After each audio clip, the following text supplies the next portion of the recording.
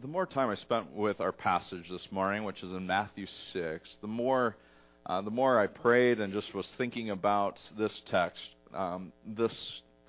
This theme sort of came right out of it, and Tim's the Spirit was at work today. I don't know why I should be surprised at that, but Tim's lead-in is perfect because what really pours out from this text is that Jesus is offering this sort of grand invitation for us to have, to know beyond a shadow of a doubt that there is a Father in heaven who loves us. That there is a Father in heaven who cares so deeply for us. And it's this thinking, this knowing that there is a Father who cares deeply for us should influence and impact our daily lives. And that we can function out of this trust of knowing that there is a Father who cares for us.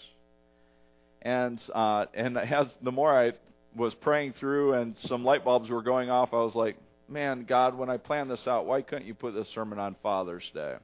So just pretend, all right? But just thinking about this text, I want to read it for us, and then we'll unpack a few things. But I just want to ask a few simple questions. What does God see? What does He hear? What does He know? And what does He give? What does God see? What does He hear? What does He know? And what does He give? And we won't study all of chapter 6 this morning, but in the parts that we do, you'll see some things coming out of the text. That we have a God who sees us, and He hears us, and He loves us, and He gives us all that we need. And so let's continue in our study on the Sermon on the Mount. We are past chapter 5, which ended with Jesus challenging us to be perfect, therefore, as your heavenly Father is perfect. I can remember studying Greek in Bible college, and I bring this up not to boast of my abilities in Greek because they're not anything to boast about.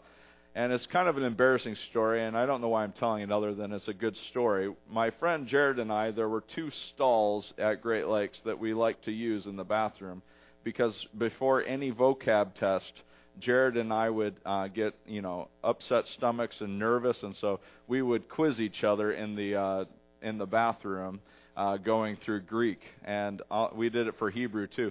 It was a method. It worked, guys. Well, we were trying to pronounce the word, and our Greek professor actually came in, and he was at the urinal, and he took the word for perfect, which is there, it's teleos. We were mispronouncing it, and he was like, guys, it's teleos. And we were like, oh, thanks, John.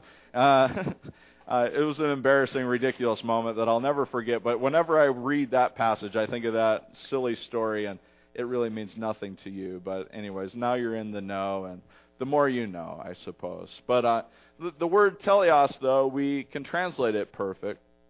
I think we need to think of it in the sense of not that you are perfect and without fault, in the sense that we're trying to achieve something that is impossible, and Jesus is saying, be perfect and don't make any mistakes from here on out. What I believe Jesus is calling us to is completeness. As if you were, as simple as coloring in the pages, and you've completed the page and you've filled it out. If we would take what Jesus is telling us, and He's saying, here are the lines, now go and complete it and fill in the picture, you will reflect my glory and love in this world. He's saying, if you will be complete, if you will follow me, then you will be a beautiful reflection in the eyes of God. He's saying, be perfect as our Heavenly Father is perfect. And I think what Jesus does from here on out is a sort of a hinge on this Heavenly Father. And He's going to start talking to us about what it means to live in light of there is a Father in heaven who loves you. Let's read our text. Be careful not to practice your righteousness in front of others to be seen by them. If you do, you will have no reward from your Father in heaven. So when you give to the needy, do not announce it with trumpets, as the hypocrites do in the synagogues and on the streets, to be honored by others. Truly, I tell you, they have received their reward in full. But when you give to the needy, do not let your left hand know what your right hand is doing, so that your giving may be in secret. Then your Father who sees what is done in secret will reward you.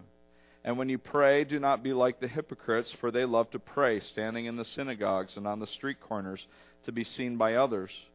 Truly, I tell you, they have received their reward in full. But when you pray, go into your room, close the door, and pray to your Father who is unseen. Then your Father who sees what is done in secret will reward you. And when you pray, do not keep on babbling like pagans, for they think they will be heard because of their many words. Do not be like them, for your Father knows what you need before you ask Him. This then is how you should pray. Our Father in heaven, hallowed be your name. Your kingdom come, your will be done on earth as it is in heaven. Give us today our daily bread, and forgive us our debts as we also have forgiven our debtors. And lead us not into temptation, but deliver us from the evil one. For if you forgive other people when they sin against you, your heavenly Father will also forgive you. But if you do not forgive others their sins, your Father will not forgive your sins. When you fast, do not look somber as the hypocrites do, for they disfigure their faces to show others they are fasting. Truly, I tell you, they have received their reward in full. But when you fast, put oil on your head and wash your face, so it will not be obvious to others that you are fasting, but only to your Father who is unseen, and your Father who sees what is done in secret will reward you. Part 2 of our message will be looking at what is it for us to live in a world where our Heavenly Father is with us and we can live a life free from worry. But now, our text this morning seems to be speaking towards our lives lived out publicly. How do we live in light of having a Heavenly Father who sees what's done in secret and knows what we need? You see, Jesus knows there's a thing about all of us. And I sense that I'm not the only person who desires human approval. I know that everyone desires human approval because I've subbed in some classes that use this little program where they have like these little monster things. I'm forgetting the name of it, Oliver. What is it, Brett? Class Dojo. Class Dojo, all right? Now, Class Dojo has a bunch of little cool monster faces. Now, you guys got to design your own faces, right? Oh, you don't? A red monster with black hair. Brady, what's going on with yours? You don't know what's going on with yours? All right. But if you guys do something well, what happens? You get points. And you just start racking up points. It's like, hey, you turned in your homework. Points for you. Hey, you're not picking your nose. Points for you. And there's a little ding. It makes a noise, right? What's the noise, Brady? Brady, what's the noise? When you get good points, what is it? What does it do, Oliver? Nine. And then if you get a bad thing, does it make a bad noise? Yeah, there you go. And I'll tell you what, you would think, that there's no way that could work. And it's like, man, I just take the button if they're misbehaving. I just start hovering it over the anchor, and it's like, they're like, oh, we'll shape up, Mr. I. We'll get this squared away. We're sorry. Don't be taking away points. Now, the points mean nothing. It's like that old Drew Carey, show where the whose line is it anyway? The points don't matter and all that. But it works, this sort of approval. And I know that it works for us, too, in so many other different ways, where we seek to have the approval and acceptance. Well, in the religious world, and what Jesus is addressing is he talks about 3 topics. He talks about prayer, he talks about giving, and he talks about fasting. And he's saying that there are ways in which he has noticed people functioning where they are using these righteous acts as ways to gain human approval. And so in the way that they're giving, well, they're giving in such a way that everyone would know, hey, look at what they've given. And if they were announcing it with trumpets, there was ways to give in the temple that could make a lot of noise and clinging and clanking and be like, there's that moment in the Gospels where the widow just gives her one little coin. It was just this one little dink and in the tray, and the communion or the offering plate, Well, it's the wealthy would give it and be like, clink, clink, clink, clink, and they'd be like, wow, look at his gift. Wow, look what they have done. And I sort of make a mockery of what the widow gives, but Jesus says, no, this was the greater gift. So Jesus is addressing that there is a way in which the people were giving so that they would be celebrated.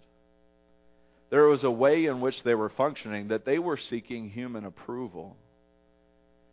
And what Jesus is saying for us is, if you would take a step back and realize there is a Father in heaven who loves you. There is a Father in heaven who has sent me to seek and save the lost and give you life in the kingdom. If you will start getting a grasp of this, then there's ways that you function and give will be dramatically different. Where you can give in such a way where you're not seeking human approval, but knowing and trusting that as you give, God sees exactly what you've given. There is a good test about how well we're doing at this. And I have to challenge my own self with this, because if I give something, I am such an approval-seeking person. Just give me a pat on the back and a good job, and I'm good for days. Just ask Wendy. I'll be like sitting there begging, what did you think of that, honey? Huh? Come on. And this is completely true. She's nodding. So I know this about myself, that I seek human approval. And so it's something that I have to work with. And in particular, if you give something, it's kind of like, boy, did they say thank you? Did they recognize it? How are they going to recognize what I've given them? Will they say thank you? And so one of the tests I have to do for myself, and I have to test my heart, is if I'm going to give towards something, and say, so just an imaginary scenario, you're going to give someone $50 or give an organization $50. Would you be willing to say a little white lie and say, this was anonymously given to me to pass along to you, and disavow any credit of it? And that, I have found, has been a way to measure whether or not I'm approval seeking or if I genuinely want to bless and encourage. I'm not trying to create a sort of legalistic thing like this is how you have to give, but it's a way of testing your own heart. And you think, and if you say to yourself, and there's been times where it's like, no, I want them to know how important I am. I want them to know that I matter, that I want them to know something about me, that I'm something. And so it becomes this very real challenge for myself and checking and examining my heart. For giving, I think we need to be challenged to say, can I give this without my name being mentioned? Is it about me? Is it about human approval? Is it about the acceptance that I would gain by my giving? It's a real challenge. It's a real challenge to not seek human approval. I have a tough job. A lot of my job is to be sort of a righteous actor in front of you. And so this text really kind of did a lot of things to me this week, and I was like, gee whiz, God, stop it. I'll be all right. Just let me keep faking it. But that's the test, is seeking human approval. How do you measure if you're getting what you're paying for out of your preacher? Is he doing everything that you want him to do? Is he studying the Word? Is he putting up doing all the things that he's supposed to be doing? And you don't have to tell me. I already know. I'm doing awesome. So, I'm sorry. But it's a very real challenge. It's a very real challenge not to pretend. And I've been thinking about it for a while, actually. For a long time, I've been thinking about cultivating an inner devotion to God so that what you get on Sunday is supported by a deep relationship with God, not something that's just sort of going through the motions and pretending. But the more I've thought about it is that you guys are all perfectly capable of figuring out if I'm faking it. I used to think that when I lied to my mom and dad or I was telling stories that I was actually convincing them, with my lies. And now that I'm a parent and my children will sometimes tell little white lies about, did you brush your teeth? Oh, yeah. Go brush your teeth. And then they just go in, they don't put up any fight. And it's like they just give you the bold-faced lie. And it's like, and I'm thinking that I tell that because I think that congregations can know whether or not their preachers are faking it. That if there's actually something going on to support what's being said. And so the thing is there an inner life for you supporting your walk with God? What sort of tree has the best chance of withstanding a storm? There's, you just think about there's some trees out in the middle of the field. Like if you go out to Lowell's field, there's a tree right in the middle of it. And that tree has had to dig down roots to find water. And that tree's probably been there for 50 years. Who knows? Well, actually, probably some of you do know. I don't know how long it's been out there. But for a good long while, and how many storms has it survived? Now, if you were to go into the middle of a forest and you wipe out every tree but one, what tree has the best chance of surviving next winter? The tree that's been out in the field its entire life, that's dug deep roots, that has found sources of water and sustenance, or the tree that has been protected by the multitude of trees around it? That tree is going to topple. And here's Jesus' point, I think. I think his encouragement is to say that if all you are ever doing is seeking public approval by your acts of righteousness, you are like a tree growing up in a forest. You are like a tree growing up in the forest because you are just being brought up among the other trees. And you've never taken the time to transplant yourself and hide yourself behind the closed door and in secrecy and privacy of your home and hunker down and listen and pray and study God's Word. He's saying if you just spend your time going to church, because that's what good people do nowadays, and you seek approval and say, hey, the preacher saw you at church this week. Check. I go down in my office and I do that, and I make the noise. I give you the class dojo. Bing! You got the human approval. And if you spend your entire life doing just that, then we can find ourselves growing up in a forest of people who have human approval for attending church. But I believe Jesus is calling us to be the tree that has found itself in the midst of a field. And you are desperate for water, so you dig your roots down deeply to find nourishment in the spiritual life that God is offering you behind closed doors, where there is nothing but you and Him. And He's saying there is life there, and there is hope there. You think about how we can twist these things. And so Jesus, He talks about almsgiving. He also talks about prayer. And He talks about prayer in such a way that it's all about drawing sort of attention to yourselves, about how righteous you are and your relationship with God. Who's ever met anyone who's fasted and they like to talk about it? I'm fasting this week. Good for you. You are defeating the purpose. Fasting is not to prove your righteousness. Fasting, as Dietrich Bonhoeffer would teach us, he would say, fasting is not something that we do to make God happy. Fasting is something that we do to separate ourselves from the material things so that we have a deeper longing for the bread of life. That we have a deeper longing for God, that we discover that we can do without food, but we can't do without the bread of life in Jesus Christ.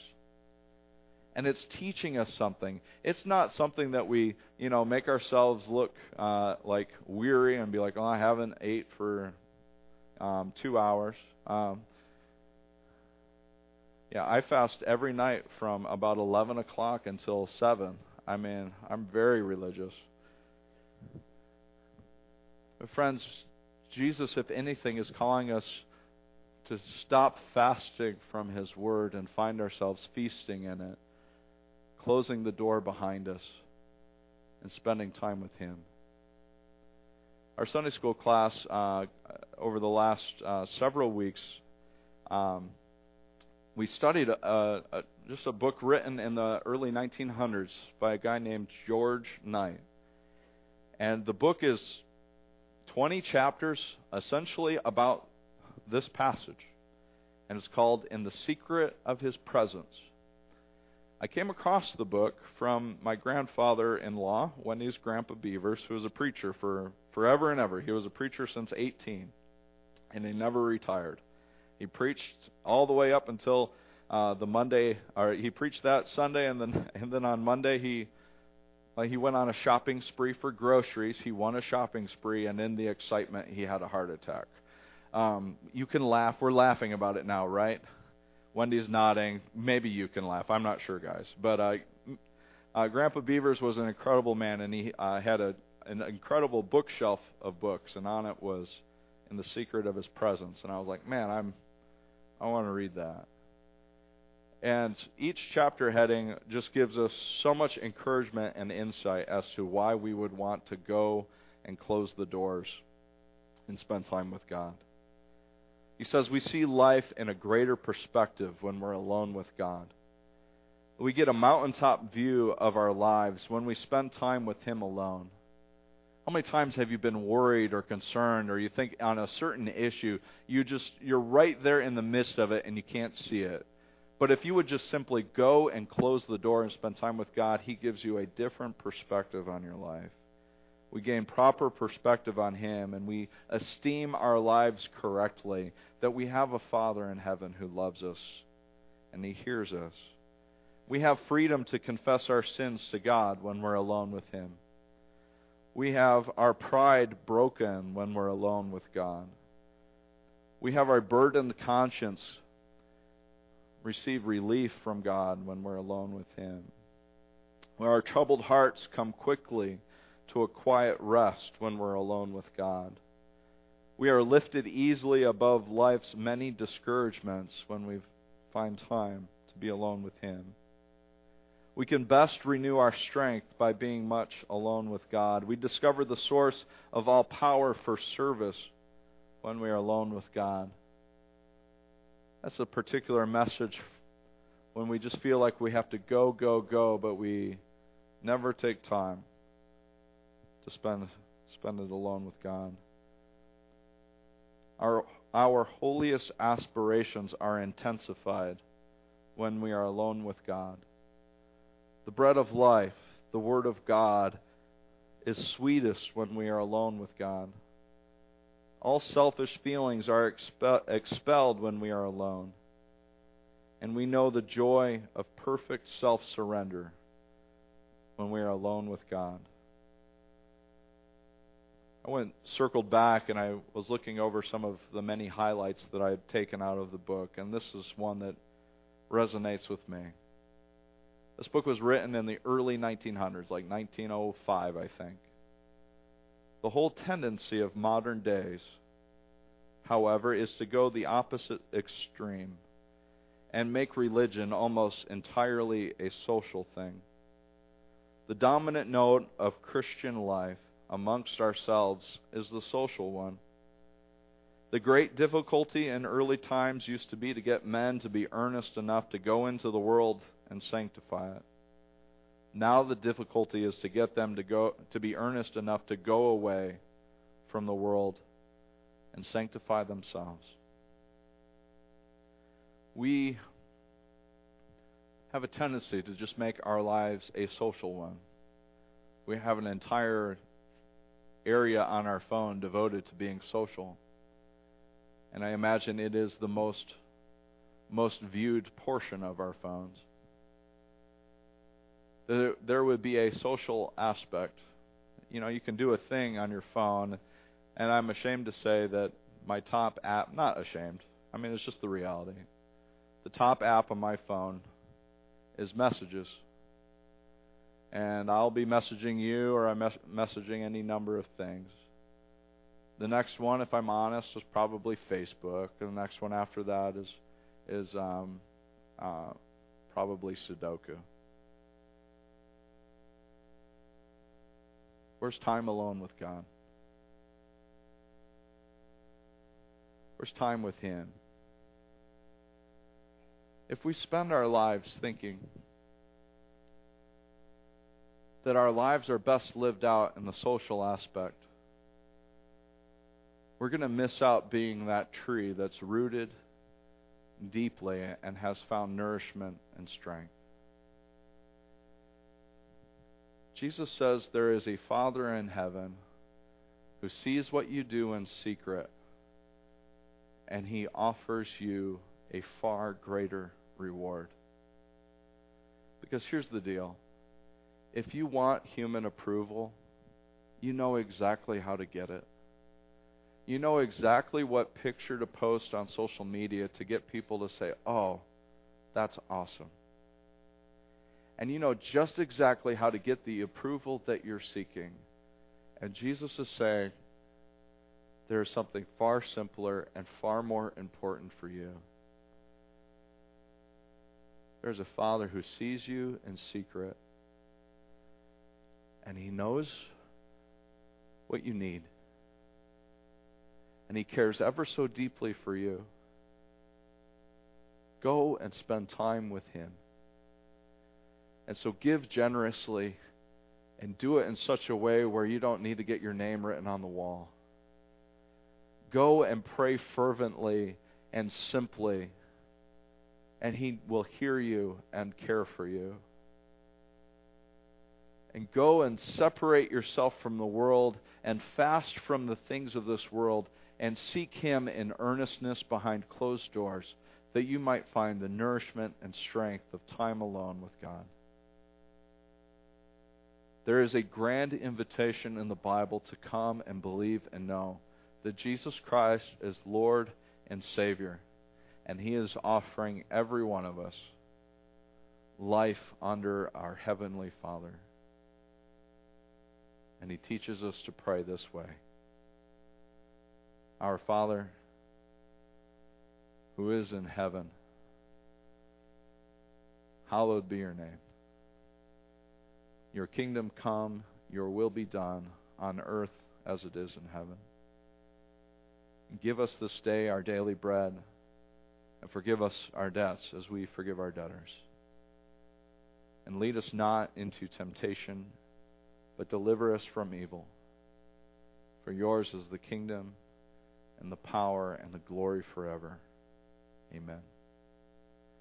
As the worship team comes forward, as I was visiting some more in the secret of His presence, there are many good quotes, but this one just sort of jumped out at me as the sort of challenge, and it's at the bottom of your sermon notes. Oh, to be but emptier, lowlier, all unnoticed and unknown, but to God to be a vessel holier, filled with Christ and Christ alone. It is this challenge to go behind closed doors and empty ourselves before God. that we would be filled with Him. Let's continue in our closing worship. Let's stand and sing together.